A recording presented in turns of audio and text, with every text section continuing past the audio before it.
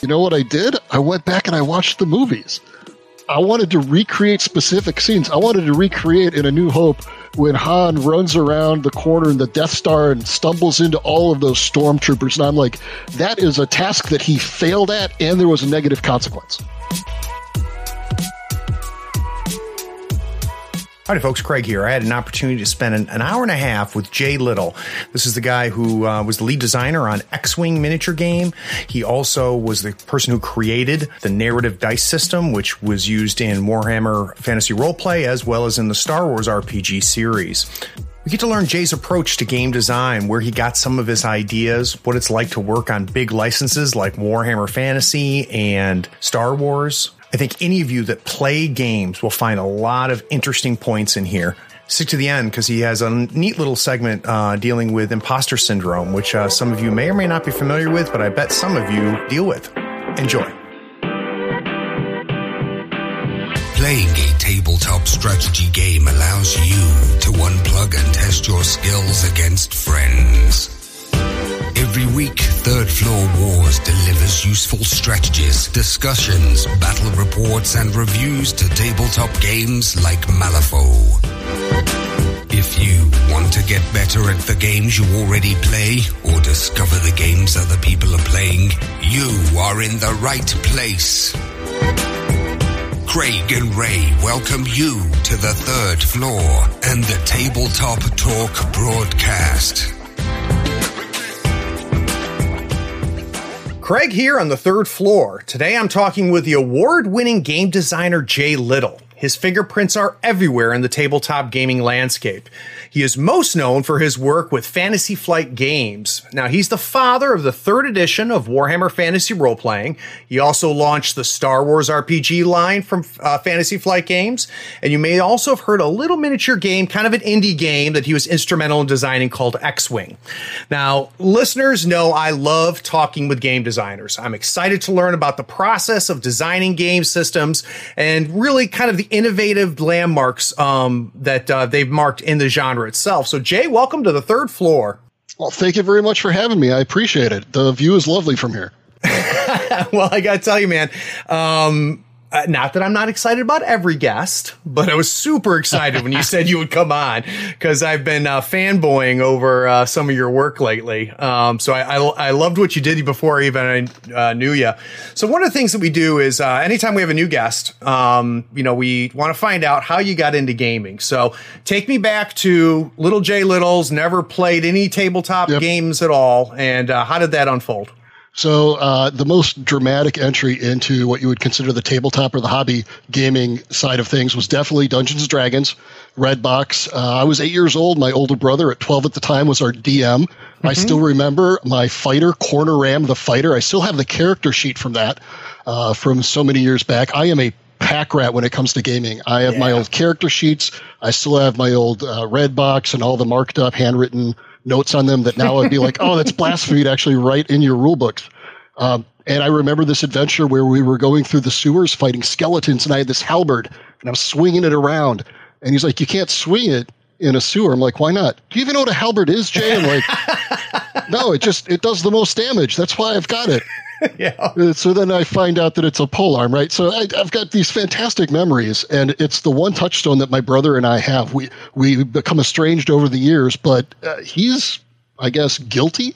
It's his fault for getting me into games. But I also grew up in a family that was really, really supportive, especially my mom. Word games were a huge part. So Boggle, Scrabble, Perquacky, all of these different word games were really big. So the culture of gaming was reinforced as a good activity. And I was in southeast Wisconsin. That's where I grew up. So I grew up near Lake Geneva. Yep. Like the four horsemen of the Dragonlance apocalypse there. Clyde Caldwell lived in the small podunk town that I lived in. No kidding. Yeah, it was just really strange that we lived in southeast Wisconsin back when Gen Con was still in Milwaukee. So I went to Gen Con years and years and years without realizing how special it was to be a 20-minute drive from Gen Con. And at that point, we're talking 80s and 90s. When you're going to Gen Con at that time at the Mecca Arena in Milwaukee, when you're at the booth, you're talking to the owner of that company. You're talking to the publisher, the producer. Yep. It's not like Gen Con and Origins now where they've got 1,000 square feet, and they've got the booths are staffed with these professional wranglers and demo staff. But it was just really interesting. I didn't realize until much later just how fortunate I was to grow up in the Midwest where I did. And so I gamed all the way through high school. D&D and Warhammer Fantasy First Edition were the games that I played the most, followed by Call of Cthulhu. Played throughout college, a lot of board gaming too. Cosmic Encounter, my favorite game of all time. And I actually got my first gig out of college. I went to Gen Con one. Yeah, it was crazy. That summer, I went to Gen Con with some of my college buddies who were in my gaming group there. And I had this homebrew game that I had made up to run at college. And I found some guys there, and I had just played some events, and they were in it. They're like, this is great. Let's talk. So I ended up working with this group, Escape Ventures out of Virginia, and did my first game, Clay Wars, and this role-playing game, Exodus, for them in college back in days of yore. Hold on one second. Clay Wars. Yes. That sounds familiar to me. Is that the game where you could take like Play-Doh and you could put together like whatever you wanted? Am I thinking that? So there's a game from Tritech Systems that was Play-Doh driven, which came out, surprisingly, came out like around the same time. But this game was, you get some clay and you make monsters. And if I tore off your arm, I'd actually, because it was clay, I'd stick it to my creature. And now I've got that weapon and would move around. So I had no idea. Like I remember playing that at a convention. I remember it was called Clay Wars, and that's exactly what it was. You could take them apart, and that's really funny. I had no idea that was you. Yeah, right. And it may or may not be the exact one that I worked on. Who knows, but right? Because one of the things I found true over the 25, 30 odd years that I've been part of this industry is there are very few things that are truly 100% original. Right. It's rarefied air when you get that Dominion and deck building concept, or you get that Magic the Gathering where there's this expansive way of not just the game, but the way it's distributed and marketed and sold. So I would not be surprised if there was another game out there with the same name, with the same. And it could be wrong. Like that's what I remember that. Remember that game. I remember playing. I only played it once, but it's burned into my brain. So first, was it a good experience? Oh, it was great. I remember it. I'll take credit for it, then. It was absolutely my version. Totally my idea. That's funny. So let's fast forward a little bit.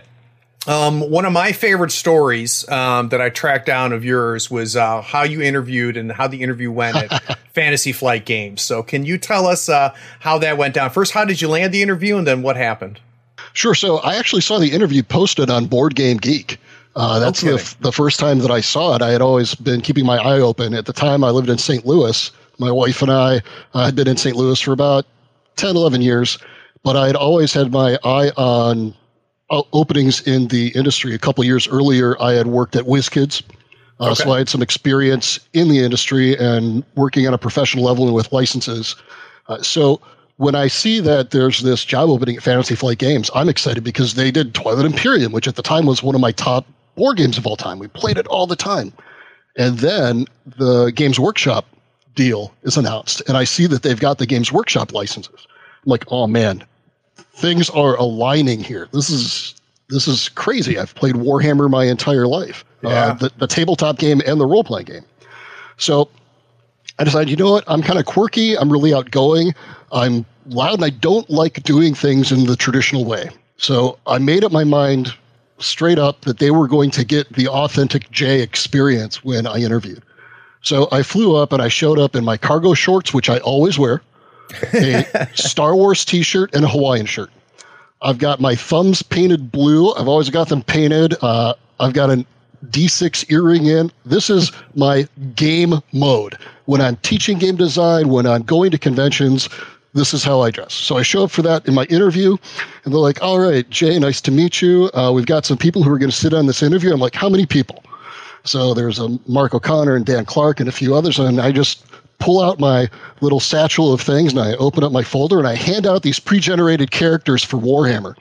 And I run them through an adventure where they find this Warpstone artifact from Lustria, and they have to get it to Ostland, and they have got to, make their way, and there are some Skaven after them and stuff like that. So I ran them through a short Warhammer fantasy adventure. And at the end of it, I'm like, so, what else you got?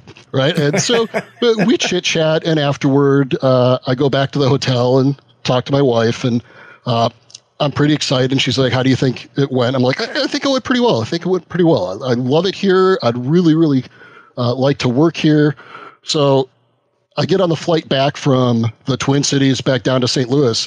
And when I get there and I'm waiting for my wife to pick me up from the airport, when I call her, she's like, oh, there's a message for you on the machine. You got the job.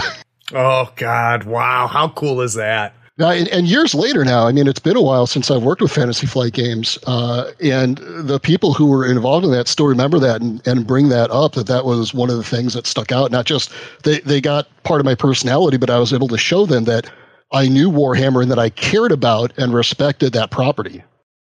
So that leads me to kind of one of the things I've always been fascinated by is, it's one thing, to come up with your own concepts, to design your own game. It's another thing to have really the honor and the weight of a huge license, right? So, yeah. You've gotten both Games Workshop licenses on your shoulders, and you've had Star Wars on your shoulders. I'd like to get an idea, what that's like, especially as opposed to, not having that restriction. Well, what's interesting is, as you could imagine, and you kind of alluded to, it's a blessing and a curse, right? You've got a built-in fan base, but along with those fans come huge expectations. And especially with brands like Star Wars, which is arguably one of the 2 or 3 most recognizable licenses in the entire world, and Warhammer, which in the game industry is a rock star license, and I would say have some of the most rabid, faithful fans. So they are going to scrutinize every decision you make. They are going to scrutinize every product that you put out, and they are going to rake you over the coals if they don't think that you've done that property justice.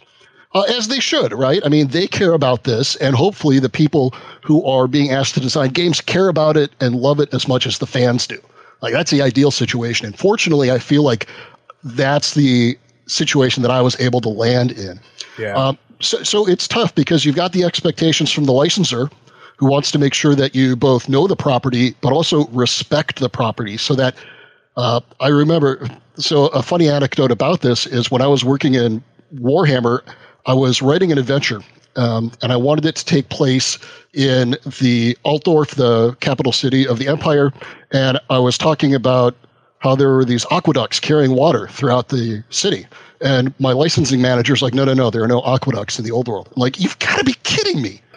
Right? They've got medieval technology. They haven't figured out how to move water. They've got sewers.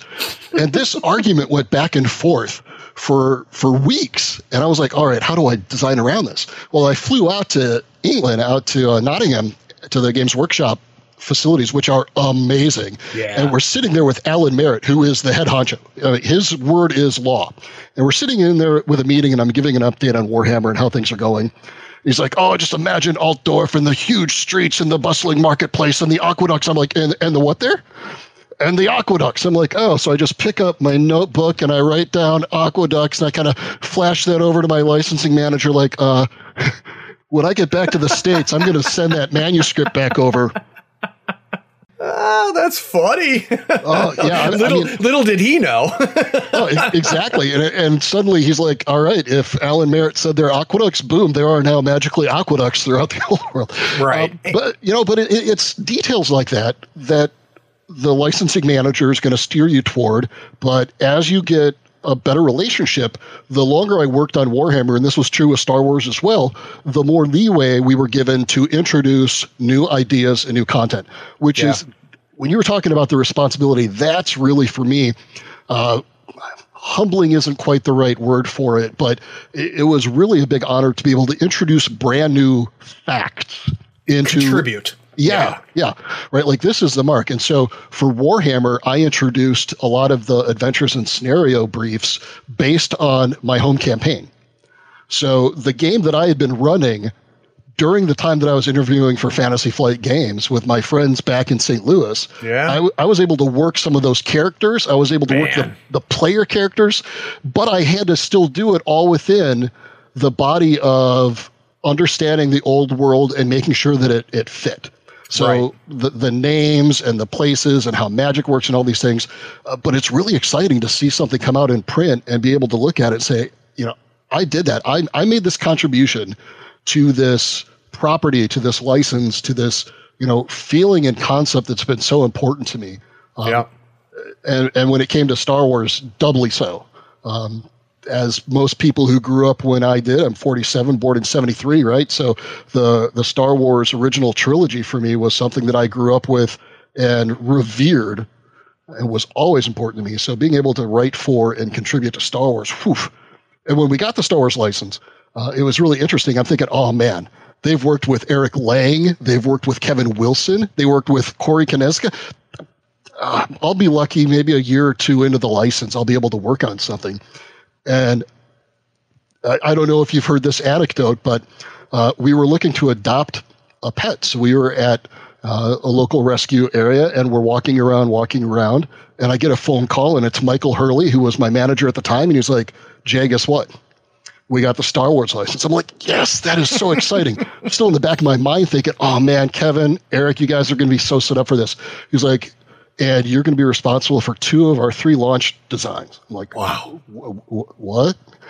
So I was just completely flabbergasted. I get off the phone and I look up, and we are standing in front, literally, of the cage of a black cat named Jedi. And so we call one of the volunteers over. I'm like, you've got to explain this to me.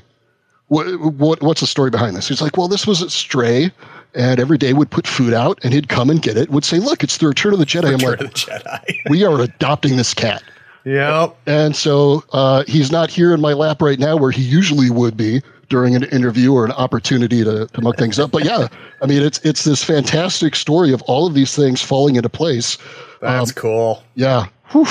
So Jay, let's now think about not having the license, right? So you have a lot more freedom as a designer. You're creating in a different way. It's not like you're not creating with a license, but what do you like about that? So what are the benefits of that, other than the obvious? You can do whatever the hell you want. So playing outside of the sandbox instead of inside of the sandbox obviously has the advantage of opening up the options. You can go larger, you can go bigger, you can color outside the lines, if you will. The most daunting task is that being told that you can do anything that you want is actually incredibly stressful. Yeah. Because out of all of the things out there, you've got to pick a good one, right? So I will go off language a little bit here, but I tell my students that when we're brainstorming, we've got to come up with a lot of good ideas. Because if we only come up with bad ideas, then our best idea is still a turd. Right? If we only come up with turds, the best idea is still a turd. So we've got to come up with good ideas, and that's really, really daunting. So when you're designing outside of a license and you've just got sky's the limit and everything is wide open, if you already have an idea in mind for a mechanic, if you've got an idea in mind for a particular rule or system or structure, then you can start to shape things around it and hope. Yeah. But if you don't have that idea or a mechanic, I want to do something with things that are going to connect with stat blocks in a certain way. If you don't have that driving force, it can be really, really difficult. Fortunately, very little design is done in a vacuum. I had a fantastic group of people. A big shout out to Dan Clark at Fantasy Flight Games, but also Sam Stewart and Andy Fisher and a whole bunch of other people that when you hit the wall or you run into that obstacle and you're not sure, I could literally just turn my chair around and say, hey, Dan, let me bounce this idea off you. And when you're riffing with somebody else who's not only creative, but is as impassioned about this hobby as you are, oh man, it's amazing what can happen. So now that we've got kind of a feeling, Jay, of, how you got into it, a little bit of an insight into the design, what I want to do now is take a quick break. When we get back from the break, I'm going to go out on a limb, at least for me, and I want to talk about what I consider one of the most innovative things that I've seen in a while, and that is the concept of narrative dice and role-playing. So we'll be right back.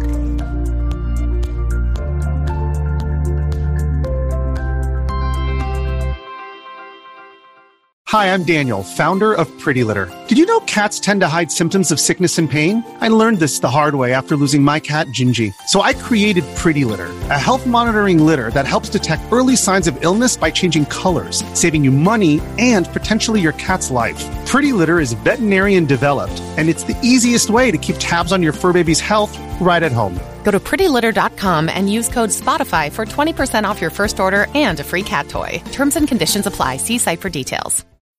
When you need mealtime inspiration, it's worth shopping Kroger, where you'll find over 30,000 mouth-watering choices that excite your inner foodie. And no matter what tasty choice you make, you'll enjoy our everyday low prices, plus extra ways to save, like digital coupons worth over $600 each week. You can also save up to $1 off per gallon at the pump with fuel points. More savings and more inspiring flavors make shopping Kroger worth it every time. Kroger, fresh for everyone. Fuel restrictions apply.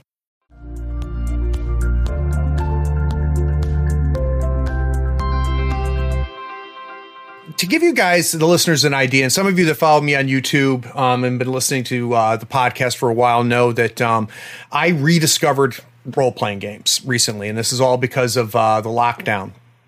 Some of my, I've got a circle of about 20 people, and twice a year we go camping. Not all 20 go every time, about 5 to 10 of us go each time.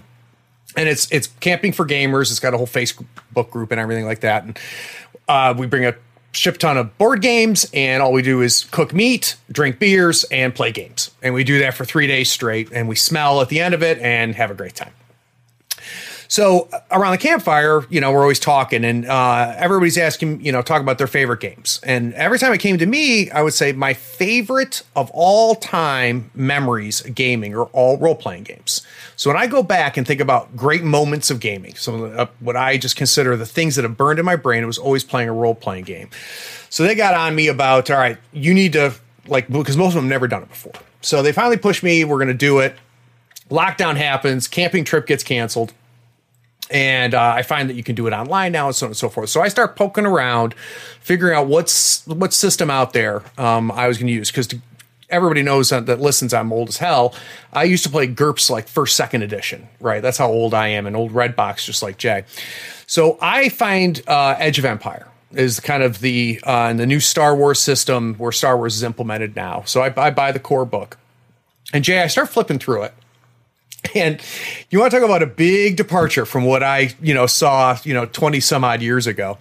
And at first I did not get it. Like I couldn't understand what was happening with this dice thing.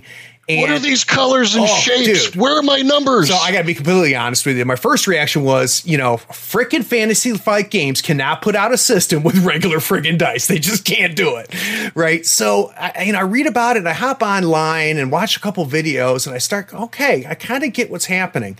Fast forward to me running my first game in 20 years and the narrative dice blew me away, Jay. So I want to talk, first of all, for those of you listening, real quick, narrative dice, you've got, I'm going to oversimplify this, Jay. You got good dice and bad dice, right? Good dice that are trying to make something happen. That bad dice are going to try to stop things from happening. There's symbols on both. There's symbols for successes and failures. There's symbols for good things, advantages, and symbols for bad things, threats. You create the whole pool. You roll it out. Things cancel each other out. And at the end, you either have successes or failures that are uncanceled, and you either have good things or bad things that are uncanceled. And then there's entire mechanisms built around then explaining what happened based off of what that role is. And that's the part that I found fascinating. So, Jay, where does the idea start? So the first time we see it, if my understanding is in Warhammer Fantasy 3rd edition, right? Correct. So you start working on that, and second edition did not have this. No. Second edition was a very, very traditional basic percentile system. Right. Tried and true. It had been around that way in first edition as well. And, it's the same sort of percentile system that Call of Cthulhu and a lot of other basic percentile games have. So it was really, really established. So, yeah, when I came out with Woofrup, which had these colored dice of different sizes and shapes, and they've got symbols on them instead of numbers, the initial reaction was not positive. I'm sure. If you thought, holy cow, what is this? 6 years after it had been introduced, once it got into Star Wars, imagine when nobody had done anything. Yeah. And what's really interesting is I had always had these, I guess, goals and wishes when I was DMing games, because I usually ended up being the person that would run the games instead of play in them. And I'm like, gosh, as a game master, I wish I had some more tools at my disposal. I wish I had some more assets or abilities. And my love of board gaming really helped me because I kept on thinking about board gaming. Sid Meier has this fantastic quote about games that a game is a series of interesting choices. I'm like, ooh, that drives player agency. Wait, the Dungeon Master is only one player at the table. So why should he have all the power over the story? What if we put all of the storytelling that takes place in the game and put it in the middle of the table, right? So all the responsibilities for giving descriptions, all the responsibilities for setting the scene, all the responsibilities for driving the narrative forward, and then we cut it into equal pieces and give everybody at the table an equal share. And that was really, I think, the original flicker of the narrative dice system, is finding a way to push some of both the responsibility, but also the fun, the agency, the ownership of the story from the game master to the players. So my favorite thing as a GM right now is a very simple phrase. Tell me what happened. And, and I got to tell you, Jay, like so foreign to what I'd ever seen or heard of before. And I started, and the players that are in my group, and now we're 10 sessions in, and I cannot imagine doing it in another way. And to give you guys an idea what that phrase is that after you roll these dice, the dice not only tell you that you succeeded or you failed, but they give you degrees of success and degrees of failure. And there's different ways that they can, quote unquote, spend this mechanically, or there's even narrative ways to do it. And to Jay, what Jay just said is huge, because then they start telling you what happened and they start telling the story with you. Yeah, and even the colors of the dice matter. So, for example, if you and I were doing a combined task, right, like you are helping me hack into a computer, I might get some advantage dice because of your aid. Yep. So when we roll for it, if the task succeeded because of the advantage dice, we know specifically and directly that it was your help. Yep. That is such a sense of empowerment. And when I started to see this, it was almost like this energy just started to build up around the group when we did this. The hair on the back of my arms started to raise, and I'm like, wow, I mean, we are really telling a story here. I am not saying a story at them. Yep. We are telling a collective story, and it was really, really amazing. So one of the things that I really credit with this is my first boss when I was at Fantasy Flight Games was Jeff Tidball, brilliant designer. And I was, having some difficulty with Warhammer and exactly how much freedom I should go and how far should I push. Christian Peterson, owner of Fantasy Flight Games at the time, wanted something different and weird and wacky, but of course he also wanted to succeed. That's no. Yeah, just give me something really successful that's completely innovative, hasn't been done before, and make it fall into budget. So I was talking, and combat had come up, and I'm like, man, you know what really bugs me is every single role-playing game I've ever played has a different measurement for how long a round of combat is. Some will break it down that it's 10 seconds, or some will break it down in some other metric or some other measurement. And so I'm having this conversation with Jeff, and I go into his office, and I'm like, Jeff, how long is a round of combat? And he goes, it is exactly as long as it takes for everybody to do one cool thing. Love it. I'm like, you blew my mind, man. And so that became one of the tenets. That became one of the commandments for this system. Everybody has to be able to do one cool thing every time that we go around in this storytelling narrative. And the initiative system really pushes that because it's a shared initiative system that everybody is literally cooperating. And just little phrases like that, little conversations like that became these commandments that I wanted to make sure were baked into the narrative dice structure and were real milestones that when we hit one of those and that next play session came up, and we'd be like, oh yeah, we're really onto something here. Yeah. And then would add it to the next thing and add it to the next thing. So anyway, so Warhammer came out and it ruffled some feathers, but eventually some people started to come around to it, and not everybody would, and I don't expect that. I don't expect everybody to love everything I design, but what I did come to appreciate better is even people who did not like it, at least acknowledge that I cared enough to do the work. Mm-hmm. And that I did my best. It may not have been what they wanted, but I treated the property with respect. I took that job seriously. So, flash forward then to getting the Star Wars license and Christian saying, all right, here's what I liked about the narrative system. Now make it Star Warsy. Right. So do what you need. And again, now we're going to be working with these 400-page core books and a more traditional role-playing delivery mechanism where Woofrup was doing things a little bit differently with components and other physical elements. It had taken advantage of a lot of Fantasy Flight Games' real strengths in physical board game production with cards and tokens and chits and things like that, whereas Star Wars was going to be the funky dice that there's also an app for, and then by and large supported through the books. Mm-hmm. So it's, take that, the soul, the essence of what the narrative structure was. And I like to tell people that Warhammer Fantasy Roleplay was an indie project that I got a AAA summer blockbuster budget to work on. And then take that essence and now Star Wars it up, man. So I'm like, you know what I did? I went back and I watched the movies. I wanted to recreate specific scenes. I wanted to recreate in A New Hope when Han runs around the corner in the Death Star and stumbles into all of those stormtroopers. And I'm like, that is a task that he failed at, and there was a negative consequence. Yep. All right. What about Luke and Leia on the bridge, and he accidentally shoots the control that would have extended the bridge? I'm like, all right, he succeeded in separating himself from the stormtroopers, so the task succeeded. Oh, but there was a setback. He accidentally impeded progress in the narrative. And so we would find these scenes in the movies that we wanted to be able to recreate. We didn't just want to be able to recreate the characters, right? Han is the scoundrel archetype. But we wanted to recreate these scenes, these things that we see where rarely in Star Wars do you just straight up succeed at something and everything goes as planned and everything falls in the favor of the heroes, right? That's not how Star Wars works.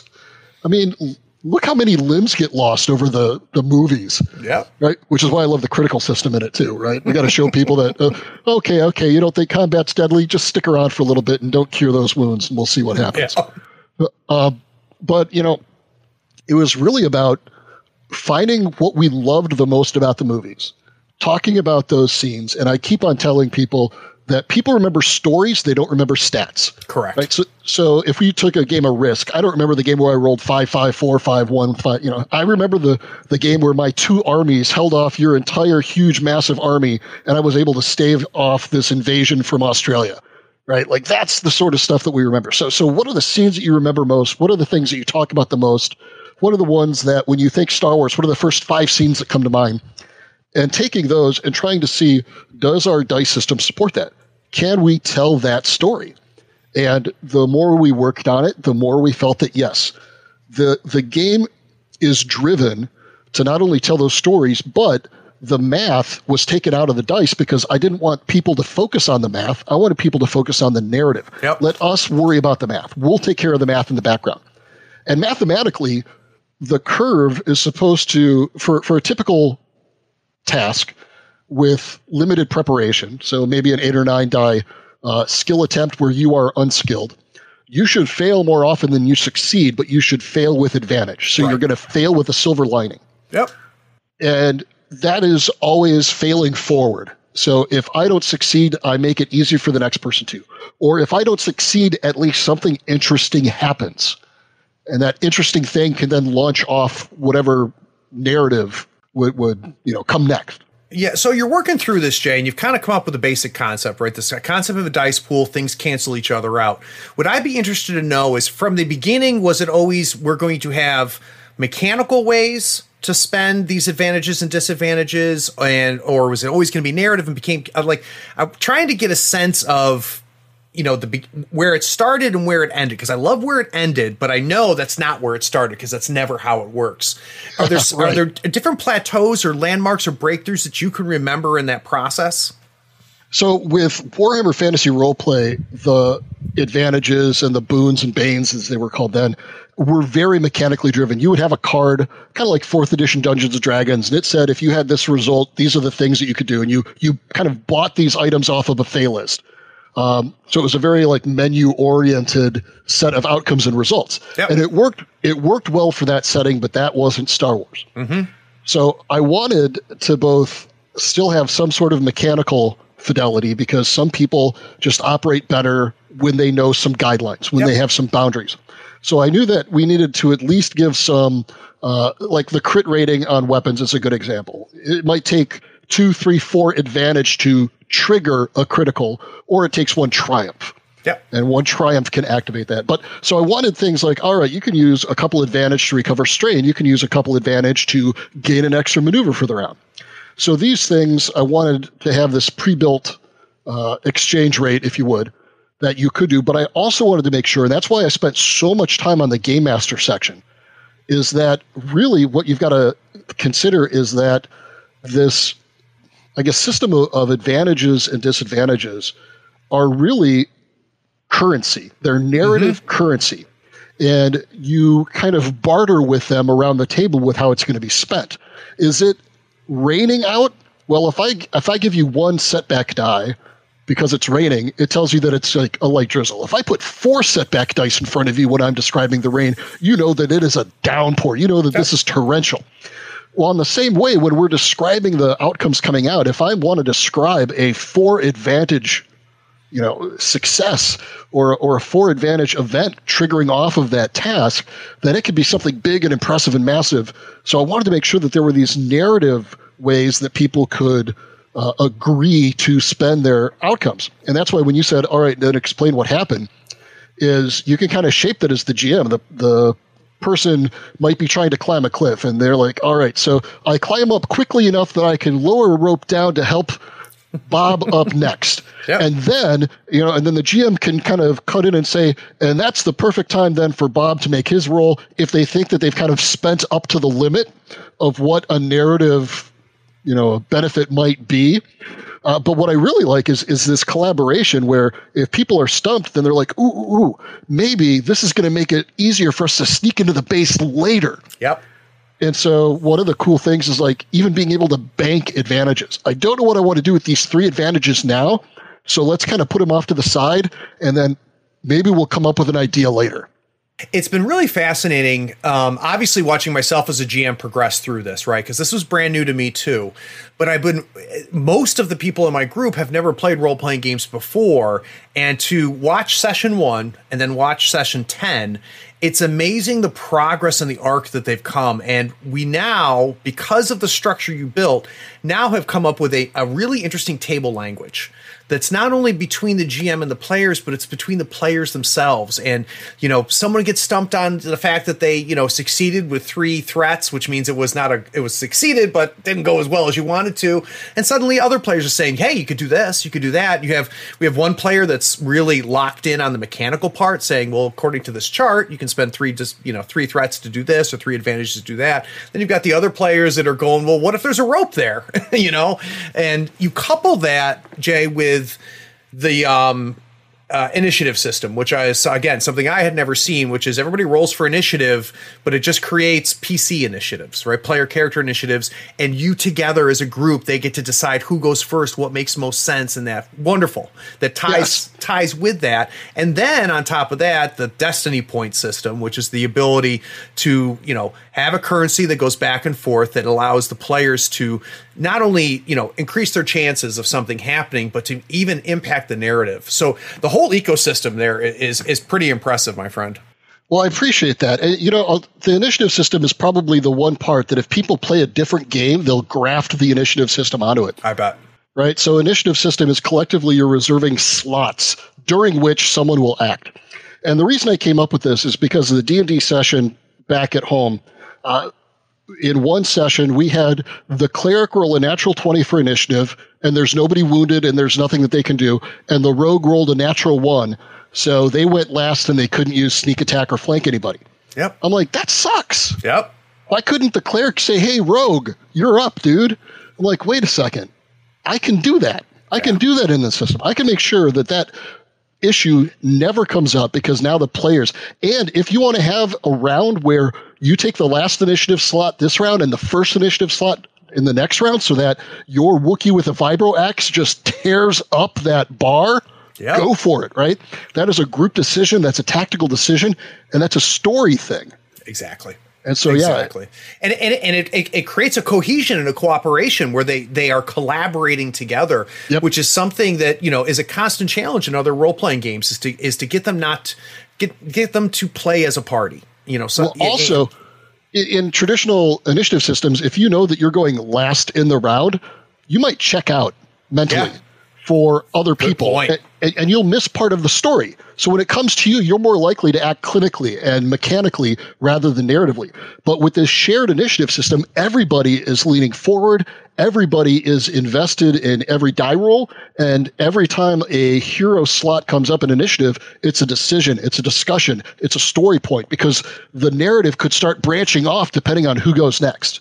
Yeah, very cool. And, since then, Fantasy Flight's put out the Genesis system, which is, takes a lot of these ideas, well, most of them, or if not all of them, and puts them in a generic GURPS / Savage Worlds type scenario, which I just ordered the book for. I'm going to check that out too. Well, guys, we're going to take a quick break. When we get back, I want to learn more about the Star Wars role-playing games. I want to find out really where the ideas came from, how Jay worked through how he was going to put out such a huge license. So we'll be right back.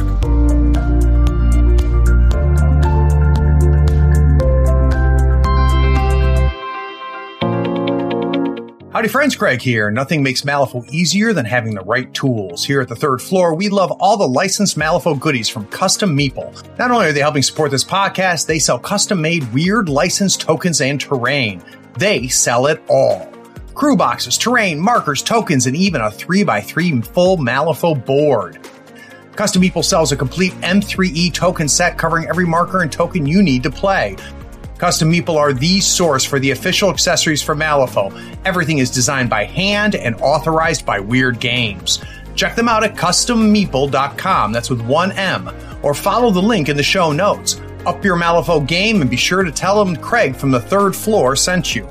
If you use the promo code Third Floor Friend, all one word, THIRDFLOORFRIEND, you'll get a 5% discount and help support the podcast. It's valid on everything except retail products and playmats. So we got to hear the neat story about you finding out that you were not only did Fantasy Flight get the license, but good Lord, you were going to work on it and have a cat with the name Jedi. What I'd be interested to know, though, is early on, when certain decisions were made. So for those listening, obviously there's a couple big decisions. One was to take a lot of the mechanics from Warhammer Fantasy 3rd Edition and bring it over. I would like to know why Edge of Empire, why break it into 3 books, why Edge of Empire first. So you find out you got the license, you've got the new cat, you come into the office the next day. Like, where does that conversation even begin, Jay? So Michael Hurley, who was the production manager and my boss when the Star Wars license came in, we kind of sat down and we talked about what are the things that we really liked from the WFRP system. And over the years, Star Wars really benefited from WFRP's growing pains. So we were able to take 5 or 6 years of WFRP going through and getting feedback and learning what did and didn't work with this thing that hadn't been done before, and throw out the things that didn't work, refine the things that did, and then find what elements would make this feel as natural in the Star Wars setting as possible. And one of the first things was deciding that we couldn't do it with one book. And I was a huge proponent of this. And I know that there was some backlash, and some people would argue that, oh, you're having us buy the same game 3 times. Well, no, I'm not. No one's forcing you to buy any of these books. Yep. But if you were to go ask 100 people what they thought Star Wars was all about, you might get 100 different answers. But really, it came down to 3 general things. And that is this feeling of the scum and villainy and the grittiness of it, and these smugglers and the Outer Rims, and kind of this dirty patina covering the rest of the Star Wars universe. For other people, it's this big struggle between David and Goliath, and you've got the Empire versus the Rebellion and all of the tension and the political, there's just a lot there that's a little bit more story packed than some of the others. And then for other people, it's all about the Jedi and the Force. And they just want to play Jedi, and they want to play around with the Force because that's such a distinct thing that makes Star Wars a space fantasy instead of pure science fiction like Star Trek. Right. And so it's like, there's no way we can cram all of this into just one book. The other reason I wanted to break this into 3 lines, and Christian did too, is we could have more of a phased release. And by the time we got to the Force, we would have had several years of this product out and gotten feedback from fans. And as designers, we would have also gotten more feedback, and we had 2 more years of design development and refinement to make sure when we got to full-blown Jedi, if you're going to really nail one thing about Star Wars, you have got to stick the landing on Jedi and the Force. So it had to be the last one in the series so that we had more time to work on it. And by that point, I had some health issues. I had a big heart attack, and I was laid up for months. And Andy Fisher and Sam Stewart really, really stepped in. And Andy Fisher, I think, took the reins on Age of Rebellion, and Sam Stewart kind of shepherded Force and Destiny, and really took everything that we had worked on with Edge of the Empire. So I led the design team for the narrative dice system, and I designed Edge of the Empire. So there's the narrative dice system, knowing that it still needs to be grafted, or it needs to be free enough that it can still be its own generic system, named Genesis. Yep. But if you're going to pick one of these, which one do I want to do? Well, I want to create Firefly in space, man. So Edge of the Empire had to be first because I wanted to do my own Firefly role-playing game. All right, there it is. There's the bare stripped-down truth. Yeah. Or Farscape. Yep. Or any of those other stories, right? And so Edge of the Empire had to be first. And the other reason why I thought Edge made the most sense is because each system has this secondary element that helps ground the narrative for that. So Force and Destiny has morality because you've got the light and the dark side. Age of Rebellion has duty and responsibility because that's a big part of you are one part of this larger machine. It is bigger than just yourself. And where do you fit in and how do you contribute? Well, for Edge of the Empire, obligation was a touchstone, and it was a turning point in the design and the development and really the mindset of what we are going to achieve with Edge of the Empire. And I describe obligation system as it is a platinum credit card you never want to use, right? Oh, your ship is damaged. It's going to cost you 50,000 credits, or you could owe a favor to a Hutt. Right. Well, it basically lets you accomplish anything that you want narratively if you're willing to suffer some sort of consequence, such as, well, now you owe somebody a favor, or now you have this duty to some crime boss, or now you're in deep with whatever it might be. You've got something hanging over you, this sword of Damocles that can not only narratively prompt you as a player, but as the GM. Oh, I see a whole bunch of disadvantage pop up in a die roll, and you happen to owe the Hutts a lot of money. Yep. Guess what? They sent some bounty hunters after you. Boom. It's very fascinating how that all works together, and I wonder if this has happened to you. So, since doing this, and it's a weekly game, I've gone back and I've watched The Mandalorian again, which is just it is set in Edge of the Empire. Absolutely. I went back and watched Rebels, Clone Wars, and stuff like that. But I'm a little mad at you because you've kind of ruined my ability to watch movies and shows now, because I'm like, oh, they rolled his obligation this episode, and oh boy, there you go. She must have gotten 2 threats on that success. Absolutely. I'm like fixed in that mindset. When you start to design games, you see design everywhere. And I talk about the rule of 3 with my students, and then they see the number 3 everywhere, right? But like, I watch the movies and the series so often during the design of this to try to recreate these scenes. Mm-hmm. And because I know this system so well, I speak in this and I interpret scenes into this. Watching John Wick. Are you kidding me? John Wick gets the crap beat out of him. He rolls so much disadvantage, but he rolls so many successes and triumphs along the way, right? So I see it in every movie now. I see it in every series. Game of Thrones is all about this. Isn't that funny?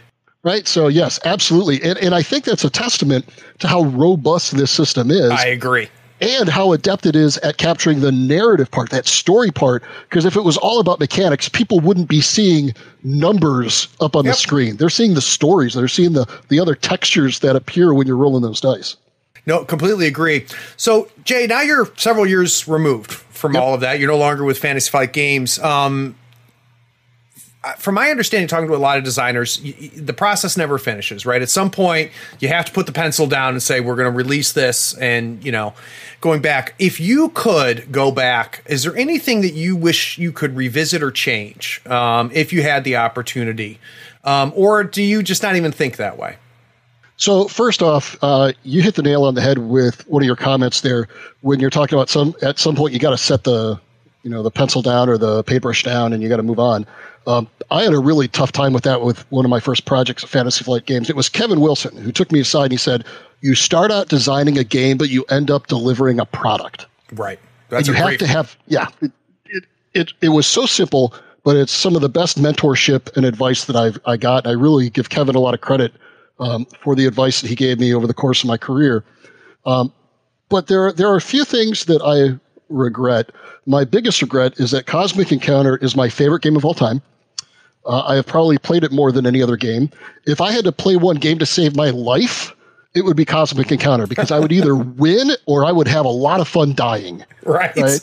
And so I got to design an expansion for Cosmic Encounter. Dream come true. I got to design expansions for Chaos of the Old World, one of my favorite games. I got to design expansions for Wiz War, one of my favorite games. Yeah. Cosmic Encounter, my favorite game of all time. I get to work with Peter Olotka on this. Bill Averill, you're kidding me, right? Well, Cosmic Storm, the expansion that I created, is undoubtedly the worst expansion for Cosmic Encounter. Right? And I own it. I will completely own it. It is my fault. I worked hard on that, but Kevin's words kept back. You start out designing this, but it's going to turn into a product. And I really felt under the gun. And if I could go back and revisit anything in my design career, I would ask, I would plead, I would beg, I would go into Christian's office on my hands and knees and say, just give me a few more weeks to work on Cosmic Storm. Because there's such a huge community of people who are experts in Cosmic Encounter that I could have tapped into. More people, every game can always use more playtesting. So I think that, and then Blood Bowl Team Manager I got to work on, played a lot of the Blood Bowl tabletop miniatures game. I got to do the card game, which I'm extremely proud of. That's a great game. Thank you. I love it. I think it's really, really faithful to the essence of the game and the season experience. And I designed the first expansion, Sudden Death, but then I moved on to other projects and I didn't get to do the second expansion for Blood Bowl, and I didn't get to design a halfling team. I really, really, really wanted to design a halfling team because I wanted to use small cards, and instead of like normal size cards, halflings are just small cards, and they just That's funny. Those are the things that I miss the most and wish I could go back on. Is the narrative dice system perfect? No, obviously not. There are some things that I think are imbalanced in the game, but have to be.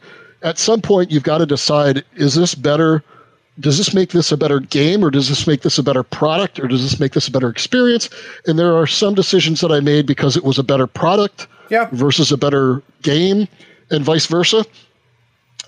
So as a whole, I'm extremely proud of it. There are a few things that I wish I could have solved in a better way or a different way. But overall, I'm extremely pleased with the body of work that I've been able to develop over the years. That's great. So, guys, we've been focusing on the role-playing game, which is really, I think, probably what Jay's most well-known for. I don't know. But I do want to talk a little bit about miniature games. So we're going to take a break. When we get back from this break, I want to find out about designing X-Wing. We'll be right back.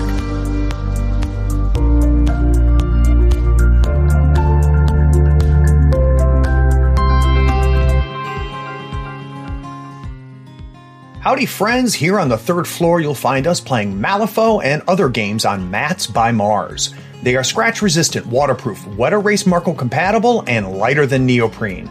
These mats use a new material that almost eliminates any glare. Mats by Mars gives you over 40 designs to choose from. Pick a mat size, pick a design, then choose an overlay like the one for Marvel Crisis Protocol or Malifaux 3rd Edition, Strats and Schemes. It's going to speed up your deployment and the placement of strategy and objective markers. Until the end of June 2020, you can use the new promo code 3rdfloor620 to get a 10% discount on your next order. In the notes, you can ask for the Third Floor Wars logo to be put on your mat for free.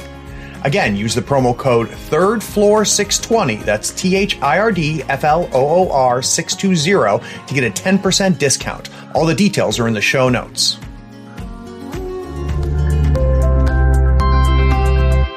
So for everybody who ever plays miniatures, I have people on the show all the time, Jay, and they I asked the question I asked you is, how'd you get into this? And 90% of the people, when it's a miniatures game topic and a miniature game guest, they say Warhammer, right? Warhammer Fantasy, Warhammer 40K. I think that is a function of the age of my guests, because I will argue that we will soon see, as people get older, that really their gateway was X-Wing. Because I think X-Wing turned out to be a game that brought a lot of people into miniature gaming. So I'd like to get a sense. One, was that a huge right turn for you, going from role-playing games to miniature games, or that was all in your wheelhouse, and how different is it for you? So what was really interesting is I grew up playing Warhammer 40K, particularly Necron, and as soon as I had built, established, and painted my Necron army, nobody would play me anymore. But that seems to be the story with Necron armies. Anyway, so I played a number of tabletop games as well. I've got a large collection of games, and so I'd played a number of minis games.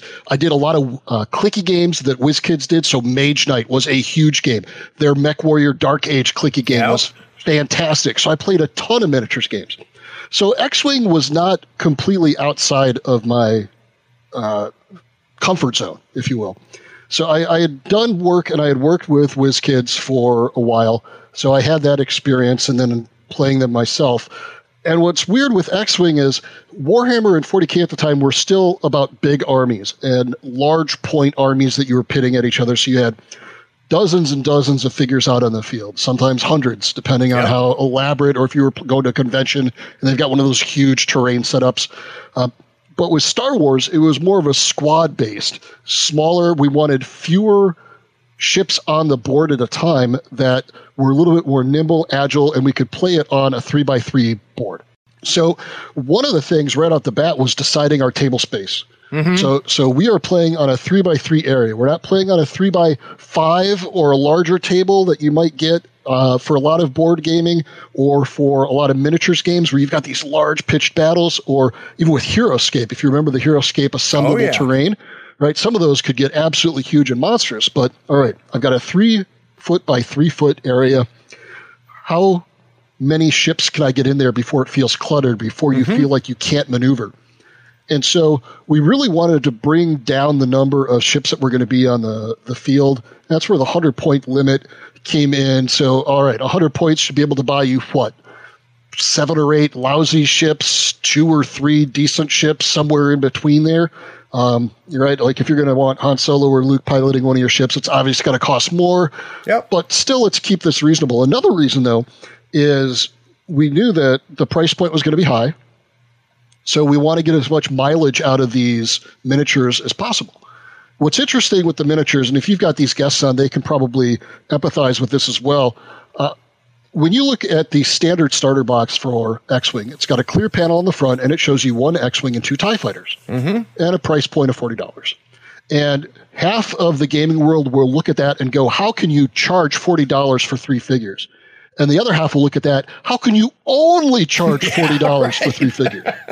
Right? So I think that shows you that it's at the sweet spot. But they're pre-assembled, they're pre-painted, they look awesome. Yeah. They were sculpted amazingly. But it was interesting, not only mechanics, but what scale do we make these ships? Yeah. How small or how large? They have to be large enough for Lucasfilm so that they've got the level of detail needed to be a properly licensed product. Mm-hmm. But I want to make them small enough that I can get enough of them in a 3x3 space. Right. So the sculptors actually proposed 3 different initial sizes. And we took a look at them and you know, I just took some paper cutout templates and kind of figured out how large or how much surface area those ships would take up with different amounts until we settled on the scale that we have right now. And what's interesting, one of the things that we found out during it is when the TIE Fighter came out, a number of people in the community said that we got the dimensions of the panels wrong, its wings. And first of all, I've got to say, Lucasfilm would not have approved it Right. if we got the wrong dimensions. What it turned out to be is that there are 2 official dimensions for a TIE fighter's wings because they had an A set and a B set of models built when they were shooting the movies. No kidding. So depending on which models you were measuring from, you would get different measurements. So one of the things that we got to choose was which set of dimensions A or B. we were going to use. So Yeah. it was basically up to the sculptor for which one they felt that they could sculpt more faithfully. But the little things that you learn about Star Wars along the way. Also, Zoe Robinson, art director at Fantasy Flight Games during my tenure, amazing. She's the one who told me that you don't have any buttons, zippers, or shoelaces in Star Wars. Because if you try to submit a piece of art that has buttons, shoelaces, or zippers, that thing's going to get kicked back. Isn't that funny?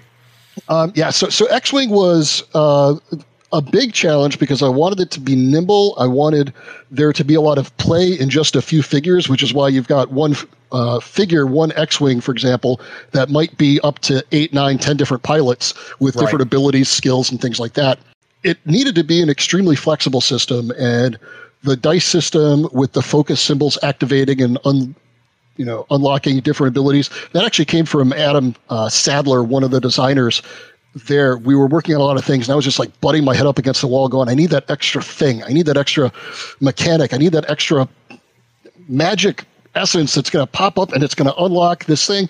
And he came up with the focus system. Nice. Where this symbol is going to be the trigger. And it's like, Adam, that's brilliant. And I'm kicking myself going, I had just done this very thing with advantages and disadvantages in the narrative dice system. Yeah. How did I not think of this with X-Wing? Isn't that funny? So it was interesting that like I almost shut my role-playing game brain off completely when I was designing X-Wing, which crippled me. It made me design with one arm tied behind my back.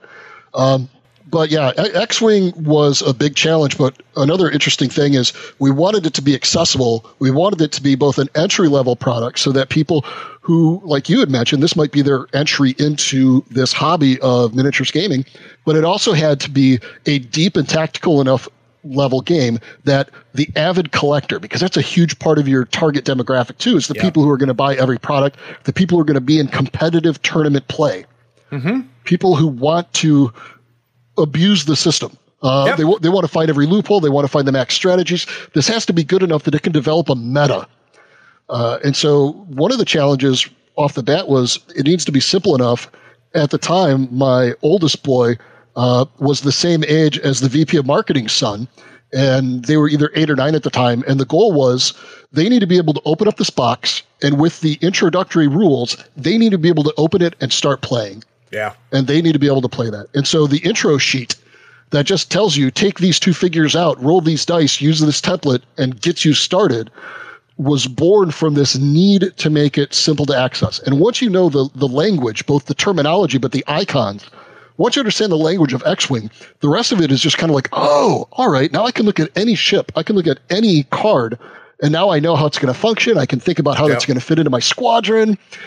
So it really was interesting to design a game that had to be delivered at 3 levels. It had to be delivered at the light, high entry point. It had to be delivered to the casual gamer, and then it also had to be a game for the competitive and established gamer. So that was probably the biggest challenge for X-Wing, was designing one game that could serve 3 audiences. Yeah, that had been huge. Now, when you talk about kind of the arc of design, right? So the first day you're sitting down, we're going to make a game using spaceships from Star Wars, to boom, it's in a box, it's now being sold. What are one or two early goals that you guys said, you put on the whiteboard and said, we need to accomplish this, and now that it's finished, you can look back and say, nailed it. What do you think you guys did right that you wanted to do from the very beginning?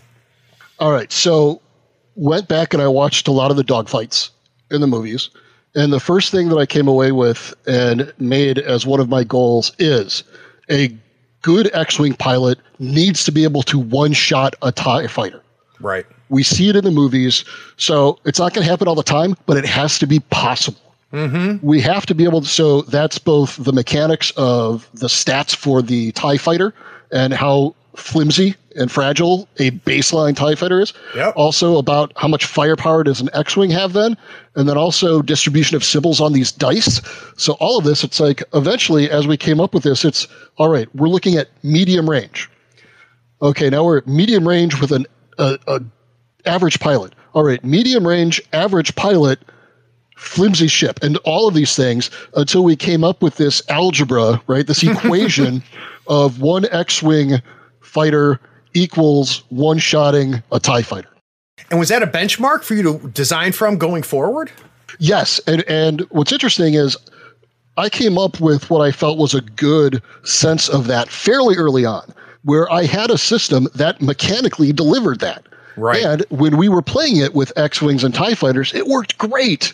And then I was reminded that we also were doing Y-Wings and A-Wings and TIE Interceptors and TIE Advance. I'm like, oh, crap. This cannot be my baseline. This needs to be my midline. I need to be able to design above and below this. And so one of the first issues that I had is that early mechanical achievement was kind of a misnomer. I looked at that success in the wrong light. I'm like, all right, we need to actually lift that up a little bit higher so we can have more fragile ships on the Rebellion side, and we need tougher ships on the Empire side. Right. What are you going to do when a Y-Wing with an ion cannon comes out? You know, that thing is built for bombing runs. What are you going to do when a TIE Interceptor, which can fly circles around an X-Wing on the battlefield, is going to come out? What are you going to do when the fragileness, you know, and eventually then it's like, oh, yeah, you know what else exists in this world? The Millennium Falcon. Yeah. That's right. Yep. This is going to have to scale up bigger and be able to handle Han and Chewie with the turrets and the Falcon. Oh, and then Slave One. So it was interesting that I had blinders on initially because I was only looking at the core product. I was looking at one X-Wing and two TIE fighters. And then I realized when I was looking at the deeper product line and the release stages going, oh man, I've got to completely rethink. The equation needs to be the same. I just need larger input. I need larger variables. I need to increase these. And so, yeah, it was really eye-opening to build above and below my initial baseline that I thought was pretty solid and go back to it and go, yeah, there's no way this system, that first draft would have survived throwing in YT freighters. Interesting. That actually makes me think about something. So if you get a bunch of neckbeards sitting around talking about mini games, what eventually is going to come up is someone's going to start crabbing about power creep, right? They say, oh, they keep releasing new stuff and it's always better than the last stuff and so on and so forth. And I've never actually had a chance to ask this question of a designer. Like, is that a real thing or is that a perception problem? Like, or how, from a design perspective, like, is that even in the vernacular? Absolutely. And it's something that you worry about from day one if it's going to be a product that is going to be supported over a lifetime or you know, whether it's 18 months or a 5-year plan or whatever it might be. I mean, X-Wing is now in its 8th, 9th year. Has to be, yeah. And so it's absolutely an issue. And I had just mentioned that power creep came out right away. As soon as we went up to Han Solo being, a pilot, then suddenly that's power creep. So we got the point system and got to adjust that. But then there were new abilities. Then there were new maneuvers. Then there were new areas of the universe that we explored, new types of ships and their roles in the game. That, yes, some earlier ships were no longer as viable. I mean, that's just Magic the Gathering has that problem as well. Right. There's absolute power creep. So that was a concern, which is another reason to tinker with that initial formula of the X-Wing being able to one-shot a TIE fighter, going, all right, well, is that always going to be true? And what's going to happen when we get to XYZ? I think it's inevitable because eventually, no matter how well you try to design a system, when it's handed off to somebody else, they're going to have new ideas. Yeah. They're going to have ideas that I would have never thought of. Yep. Like the people who took X-Wing over from me came up with some of the most clever and creative designs that if I had worked with them on it, maybe I would have been able to, but they looked at X-Wing and they saw a completely different tool set than what I had ended up designing. Mm-hmm. And that's just part of the life cycle of a long living game. And I will look at X-Wing, and I have not played X-Wing in a while, but when I do play X-Wing, my favorite way to play is if I'm going to play the Empire, for example, just give me a deck of Empire pilots, let me shuffle it up, and let me deal out ships until I get to about 80 points, and then shuffle up, the other benefits and bonuses and attachments and, pilots things like that. And all that. Yeah. Yeah. And then once I'm in the 98, 99 range, all right, let's just field this. And I'll go with a random squadron. And I've had some people play that and go, oh, I suddenly saw a combo that I never saw before because I'm so entrenched in the way that I had been playing the game. But yeah, power creep is an issue. And it's interesting because you think about that in terms of role-playing too. High-level play is always harder to balance and account for than low-level play. Interesting. Because everybody will enter the game, and almost everybody's first introduction to the role-playing is at those lower levels, at the lower power values. Well, what is that character going to look like after 20, 30, 50 sessions? And high-level play is difficult to balance in a role-playing game. That's why we have the adversary system, and that's why the dice system is so important to that. But in X-Wing and in miniatures, you're always going to have these center point vehicles or units that are just key parts of the architecture when somebody's building a list. Right. If you want to do early on when X-Wing first came out, there was the 9 TIE fighter, the 11-point TIE fighters, and you're just going to put 9 of them out on the field, and you're going to hope that you get lucky with your dice. Yeah. And then there were different combinations of things that come out. So you're always going to have these different metas that appear, and every time there's a new expansion, every time a new product is launched, the meta is going to adjust to accommodate that and decide whether or not the new content makes the cut and is now part of the meta or wasn't good enough. I mean, you get the same thing with Overwatch when a new character is introduced. Correct. Is that character worthy of tournament play? Is that character a high level? Are they going to fit into the 2-2-2 build? So yeah, power creep is absolutely, back to the original question you asked 10 minutes ago. Power creep is something, and I will also say that the longer I have worked as a designer, the earlier in the design process I need to assess and think about power creep. Interesting. I have, I've had 4 heart attacks, a stroke, and I've spent some time in a coma. I've got this different mindset now as a designer than I had before all of these. And part of that idea is that these games are a legacy. Yeah. People will be playing these, hopefully, if they enjoy them, 10, 20, 30, 50 years from now. And I've also got to think about legacy in terms of the game design. Somebody else is going to be designing this 2, 5, 10 years from now. Yep.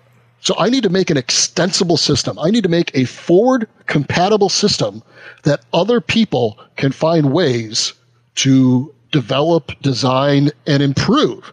And I really do think that a lot of people have improved on the work that I did because, again, they look at it in ways that I can't because of the design experience, background, and perspectives that I bring to the table.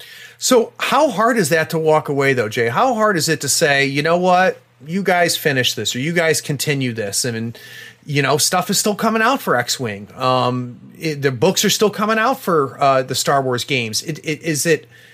I don't know. I have no idea what that must be like. It's bittersweet. It's bittersweet. It's sad that I cannot still be involved with it because obviously I would love to be involved with Star Wars all the time.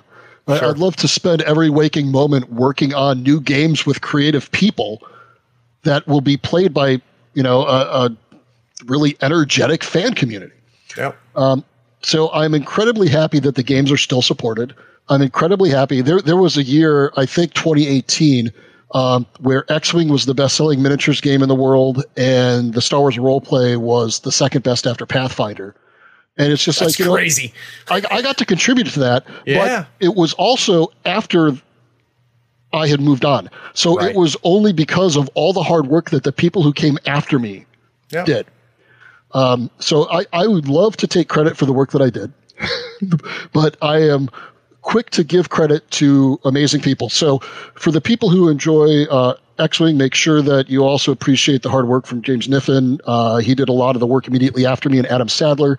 For the people who've enjoyed Edge of the Empire and the Warhammer and the narrative dice system, you've got to thank Dan Clark, Sam Stewart, Andy Fisher, and Tim Huckleberry and Corey Kineska, because they played these early sessions with me. They gave me incredible support along the way, fantastic feedback, and nothing gets done in this industry in a vacuum.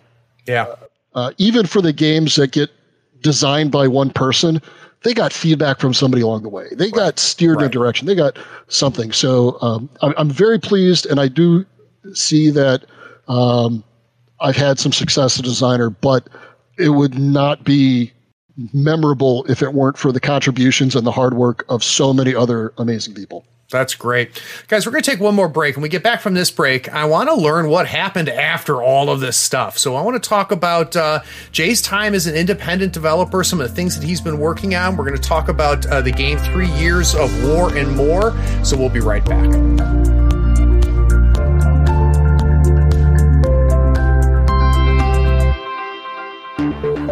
Hi, I'm Doug, and I'm a $5 patron of Third Floor Wars because Craig promised he'd play as the Arcanist if the Patreon reached $300. I want to see him suffer. Howdy, folks. Want to give a quick shout out to some of our newest patrons. Big thank you to Marcus Weiss, John Aker, Marcus Moore, DrawnX, Joshua Story, and Peter Poor. You and all of the other patrons are the reason we're able to push out all of this content, and we appreciate it. So before we kind of get into some of the stuff that you've done, since obviously X-Wing and Fantasy Flight and all of that stuff, I do want to understand what it's like to, let me rephrase this, Jay. Compare and contrast working for a big company like Fantasy Flight Games on huge licenses and doing what you've been doing now, which is more independent, working on smaller, quote unquote, projects. What's in common between the two? What doesn't change and what does change? So the biggest drop off is you're made acutely aware of the support system that you had when you were working with a company. Right. There was a marketing department. I don't have to try to run a Kickstarter myself.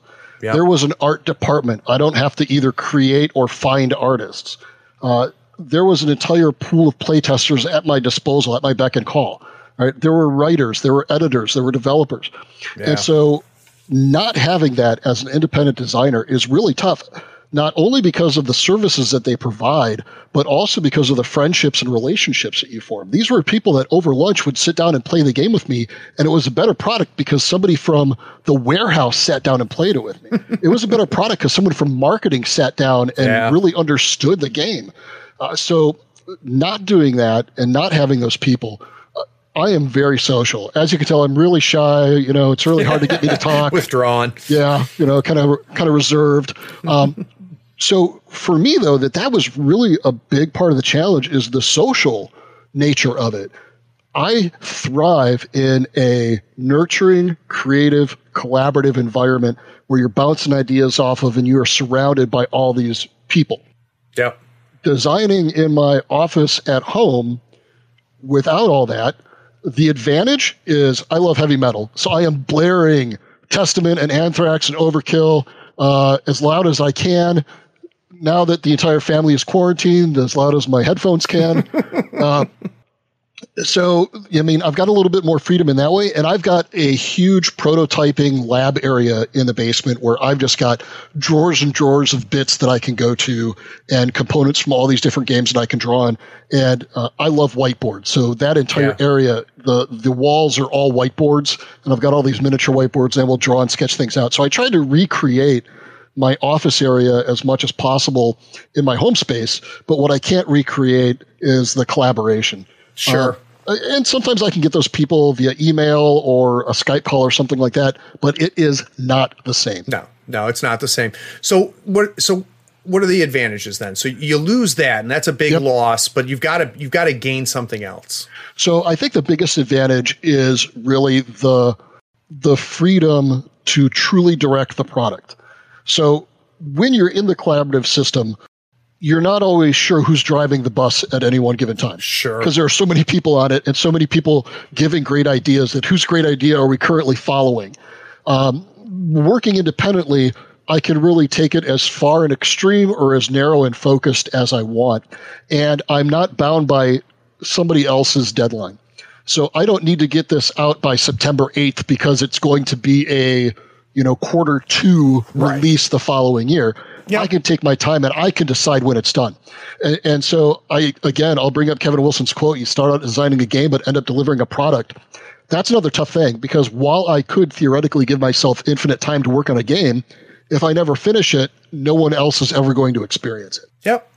Yep. One big advantage is I have more freedom to explore game design in other ways. So I can go to proto-spiel events, these prototyping events like Unpub in the Baltimore area. Throughout the Midwest, there are these proto-spiels where basically designers get together and show their prototypes. And we just play each other's prototypes for an entire weekend. That's all you do. Cool. It is absolutely amazing.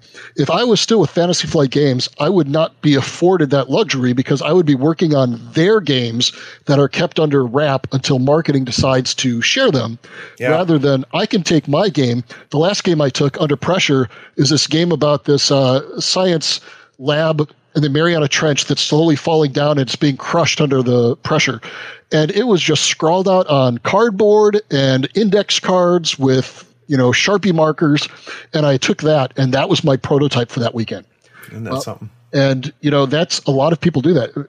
I cannot impress on people enough how much early rapid prototyping is just quickly getting it as quickly as possible into a state that other people can see your idea and you can share it.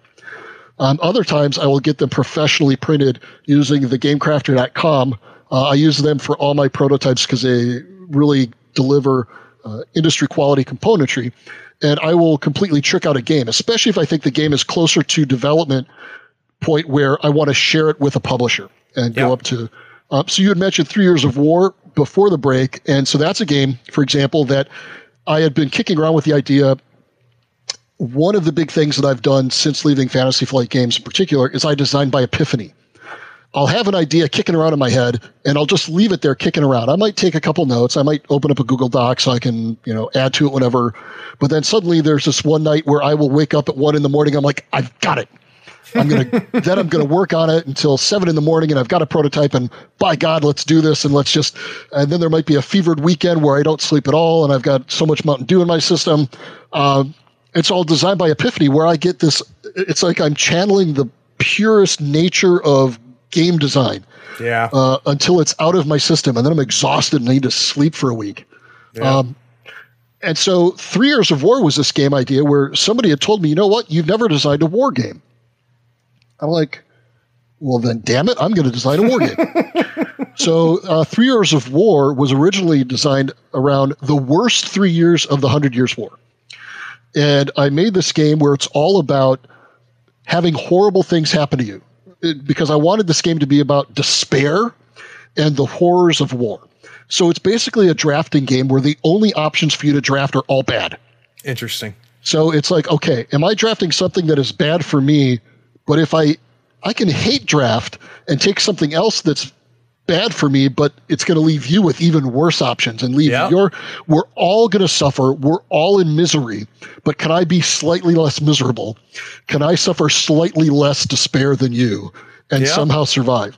And so I took my prototype to Protospiel, and Jim Dietz from Jolly Roger Games, he had managed Jolly Roger Games years ago. He had been looking for a game for his new foundation, and I showed him, and he's like, my God, this is one of the best games I've ever enjoyed losing. Because he got destroyed the first time he played. He's like, I immediately want to play it again. Nice. Like, that's pretty good. That's pretty good. And it was interesting that this was a game that was about an hour and a half long. So one of the longest games I'd ever designed. And it's 3 rounds, each round being a spring, summer, winter, spring, summer, fall, winter. So 12 phases total in the game of drafting and trying to screw other people over. And I've had people end up with negative scores who are immediately like, oh man, that's the most fun I've ever had losing. Let's do it again. That's great. So I really felt I was on something special. And then Jim got in touch with me. He's like, you know what was worse than the 100 Years' War? The 30 Years' War. I'm like, what? So he sent me some links, and I read about this going, oh my gosh, this is the worst thing that's ever happened in human history. And the 30 Years' War is just utterly horrific. And the violence and the despair. And I'm like, this is the perfect setting for this game about despair. Yeah, so it's this game about misery and a game of misery and suffering. It's basically, a light topic to end the evening. But I really wanted to explore that and I wanted to create a game that was all about trying to maintain the best state of play that you can. My kingdom is going to suffer. My dukedom or I'm going to suffer, but can I weather the storm long enough that you suffer more? Right. And that's really what it's about. And so this was really, for me, an achievement that I was able to accomplish something I hadn't done before, which was create a game about war that's not just this little chit and counter Grognard-style war simulation. It is not a simulation of the 30 Years' War. Well, it also sounds like it's also not a celebration of the violence of war either. No. That you have created a war game that talks about another side of war. Yeah, and it's a game where you literally cannot avoid despair as one of the resources that your kingdom accrues over the course of the game. Yeah. And so when you don't have enough resources to pay for something, you suffer despair. If you are last in the round, you suffer despair. And all these different events that can go off where if you don't have enough food to feed your people, you suffer despair. Mm-hmm. So despair is this like negative stack of tokens that you get over the course of the game, and then you flip them over at the end to find out just how many points it takes off of your score. So if I see a huge stack of despair tokens in front of you, I know that I'm doing better. And one of the rarest resources in the game is called hope. It is the rarest resource, and it usually gets bid over very, very fiercely. Because one hope token will cancel out one of your despair tokens at the end of the game.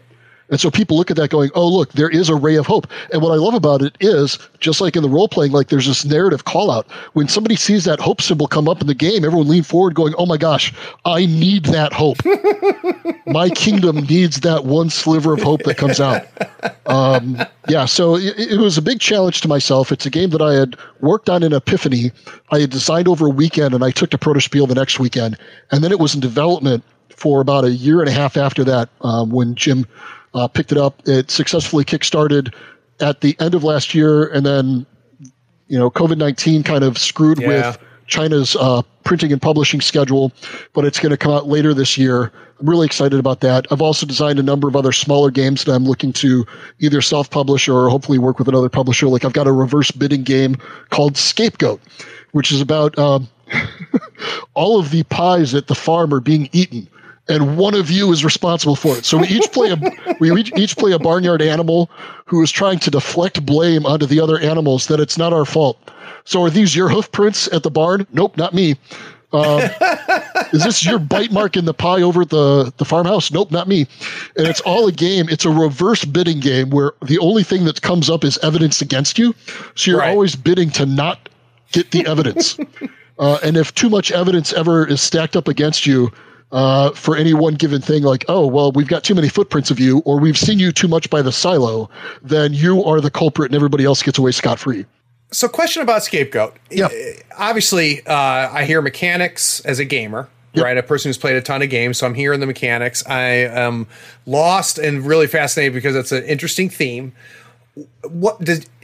Traditionally, does one come first for you? Do you have a mechanic and then you find a theme? Do you have a theme, find a mechanic? Or does it just kind of happen some ways one way, some ways another? How does that come together?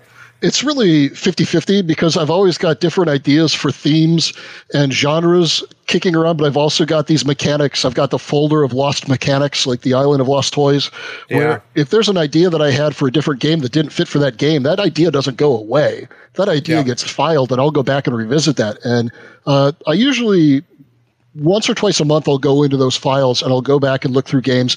And I've got all my old prototypes going back to college. And I'll go back and I'll revisit those games and see, is there something in there? Ooh, here's this really cool drafting mechanic that I had. And that was the kind of the genesis for Scapegoat, is it started out as I didn't do it because I wanted to recreate a game about like the Usual Suspect style. It's not me. And it was about mafioso. And then I'm like, you know what? That's a little bit too dark for this really light, because it plays really quick. It plays in about 10, 15 minutes. Oh, so nice. The term Scapegoat is great. And I can do cartoony art. So I can do cartoon farm animals. Scapegoat's cool. Can I have any other? Oh, stool pigeon. Stool pigeon fits in perfectly with this. So I can draw a little stool and put a pigeon on it. And I can draw, and so it really came together well for that. And for a quick little game like this, it was the movie Unusual Suspects, and then what can I do with that? Oh, it's all about avoiding. What kind of mechanic can you do with avoiding? Bidding is forgetting, so can I do unbidding? How do we do that? And so it kind of kicked back and forth between theme mechanic, until I got it to where it is now. But there are other games that I've been working on that are all about the genre or the idea, and I still haven't found the mechanic that's going to pull it together, or I've got these mechanics sitting there going, man, if I could just find the right thing to attach it to, then I think I've got something. But right now, it needs 2 or 3 other elements before it is a complete game. Right now, it is a system. It is not a game. Now, if somebody did not participate in the 3 Years of War Kickstarter, is that something they'll be able to buy later once it's given it out to the people that did kickstart it? Yeah, so once it's kickstarted and those copies go out, it should be available through normal distribution channels. If you're unable to find it in your area, you can go online or go support your local game store when they're open again. They're going to need all the help that they can get, and so go and ask them to get it, and they can find it through their distributorships. Excellent. Is there any other Jay Little creations that we need to make sure we talk about? Is there something that you've got out there right now that you wish more people were playing? It's not a game so much as, I guess, my other 2 big passions. One of them is local conventions.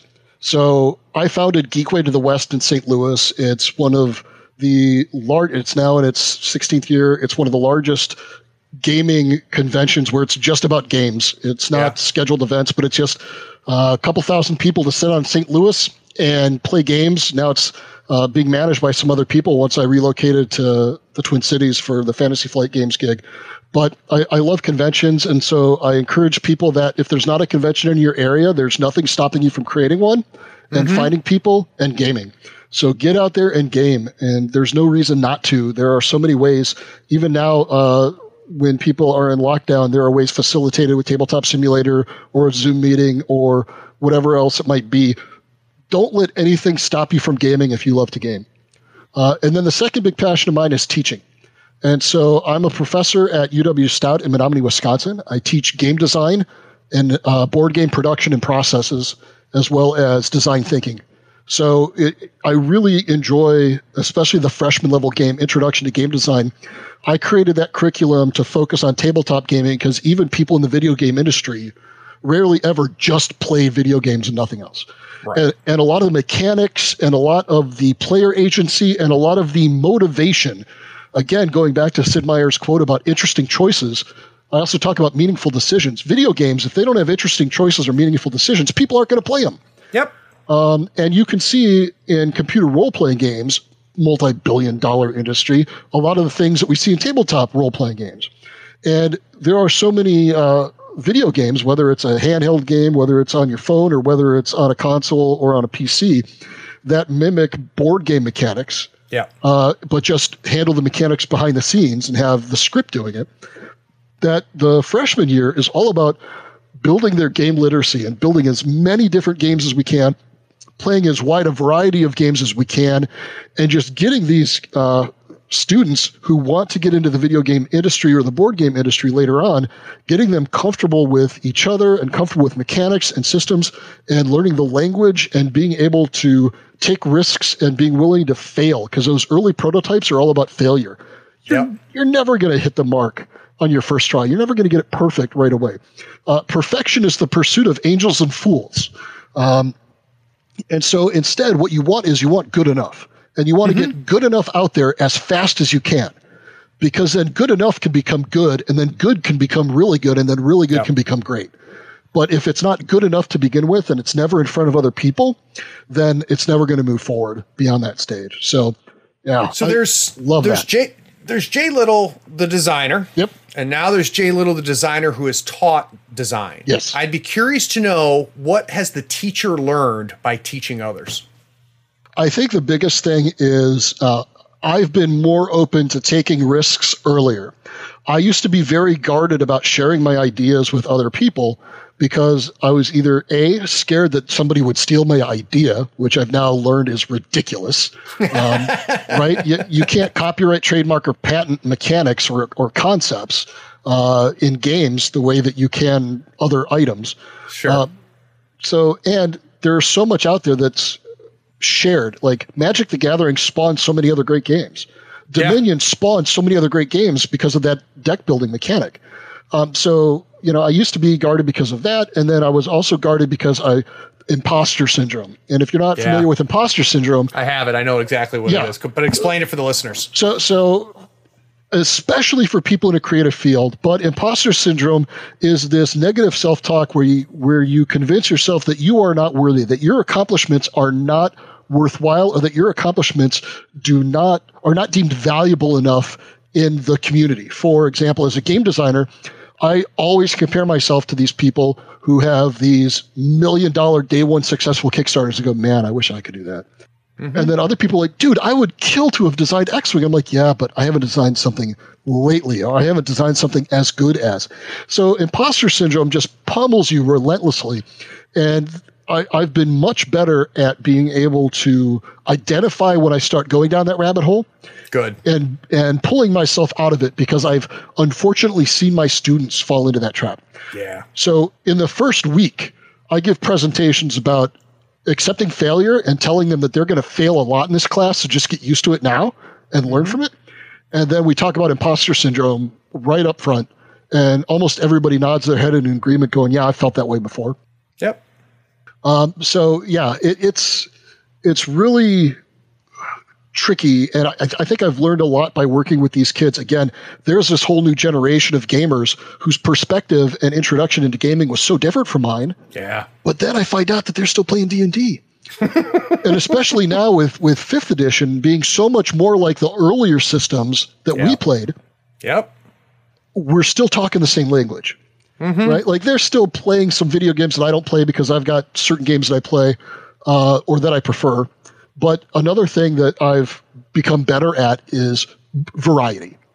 I am terrible at platformers. I do not enjoy platformers, but I need to play enough platformers to know what's still relevant and what makes a platformer appealing to that audience. Yep. Right? And I'm not a big fan of, let's say, deck building. But if you're going to be a designer, you still need to understand deck building. For example, if somebody is really serious about being a tabletop designer and they don't learn how to play Magic the Gathering, they're doing themselves a disservice, because this is a game that has been successful on almost every metric. It's been around for 20 years, and it's contributed so much to the industry that if you don't play Settlers of Catan at least once, if you don't play Ticket to Ride at least once, you don't have to love the games, you don't have to know everything about them, but you have to understand why they've been successful. Well, it's the language and the literacy that you've talked about, right? Yep. And you have to understand it, and you don't have to like it. So I think that's very, very insightful. Well, Mr. Little, it was a pleasure. I appreciate you taking the time. I might have to talk you into coming on again. So twist my arm. Anytime that you need something to promote or you want to chat a little bit more, let me know.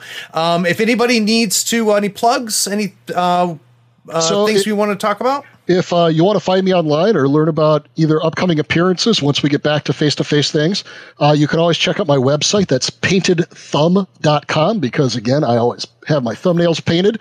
Hey, if you ever see somebody walking around who's a middle-aged white bald guy, wait, that doesn't really... Oh, in a Hawaiian shirt with cargo shorts, painted thumbs, and an earring, come up and say hi to me. I go to a lot of conventions. But, yeah, check out paintedthumb.com, and I post both the events that I'll be appearing at, updates on new games that I'm doing. You can also find me on Board Game Geek and the different games that I've designed there, or check out my user profile, which is Ynnen, YNNEN. But yeah, I'm always happy to talk about games. As you can tell, I love gaming. It has been important to me. I want it to be valued and important to other people, and I love sharing my passion with games along with other people who share that passion. So thank you very much for having me on, and thank you for going through all of the hard work that it takes to be able to run, produce, and continue a podcast like this. Oh, thanks, brother. I appreciate it. Absolutely. So we'll have links to all of that in the show notes. And for those of you that stuck around to the end, thanks for listening. Take care. Be sure to check out our shop on thirdfloorwars.com for the latest gaming apparel and gear. While you're there, check out how the USFO Tour is shaping up. How does your conference compare to the others in the United States? Where do you rank nationally? Get those models built, painted, and on the table so we can see you at the US Masters Invitational in October of 2020. Also, rate and write a review on this podcast for us. It really helps us find people almost as cool as you are. Thanks for listening. Howdy friend, Craig here. Is this episode making you realize you need to buy some models? Gadzooks Gaming is my favorite online retailer because of their large selection, killer prices, and great customer service. Don't you hate buying an entire crew box when you only need one model? Gadzooks sells crew box models individually and saves you a ton of money. They even have free shipping to the US and Canada if you spend $100 or more. Swing by gadzooksgaming.com and make sure you tell them Craig from the Third Floor sent you. All the details are in the show notes. Howdy folks, Craig here. Now if you love gadgets as much as we do, you're going to love the new Third Floor Wars Gadget Bundle from Schooner Labs. Branded with the logo of your favorite podcast, it comes with 2 measuring multi-tools, a compass stepper for those tight and important movements, along with a compact dashboard to track your turn, strat, and scheme scoring along with your soul stones and pass tokens. It is the perfect bundle for anyone who plays Malifaux or just wants to look cool while doing it. The link is in the show notes. Check them out and help support your favorite gaming podcast. All right. Now, we're not limited to just talking about this. So if there's anything else that you want to get into, anything you want to talk about, stuff that you've done that we haven't talked about yet, things that are coming out, this is basically your segment. I'm gonna put the keys in and start you, and then you run. All right, and then I'll pepper you with questions as we go. Perfect. All right. All right. So I'll probably start off with my little story about discovering Edge of Empire. And then what I'd really love to do is find out the day before Narrative Dice existed and the day after. Because what I'm really want to dig into, if you're all right with it, is like it came from somewhere, right? So I'd be really fascinated to kind of know that string. So don't tell me now. Well, I will just mention that Star Wars is the spiritual successor of the Wolfram system. Right. So I'd at least make a nod to that in your kind of. Well, I'll let you do that. I'll let you do that because it's really so Warhammer Fantasy 3rd Edition is my understanding where the first time it was implemented at Fantasy Flight, right? Correct. Okay. Correct. All right. So I'll launch there and kind of say, what were the stepping stones that led to it showing up there, and how did that evolve? Does that sound good? All right. Yep. All right. Great. Yep.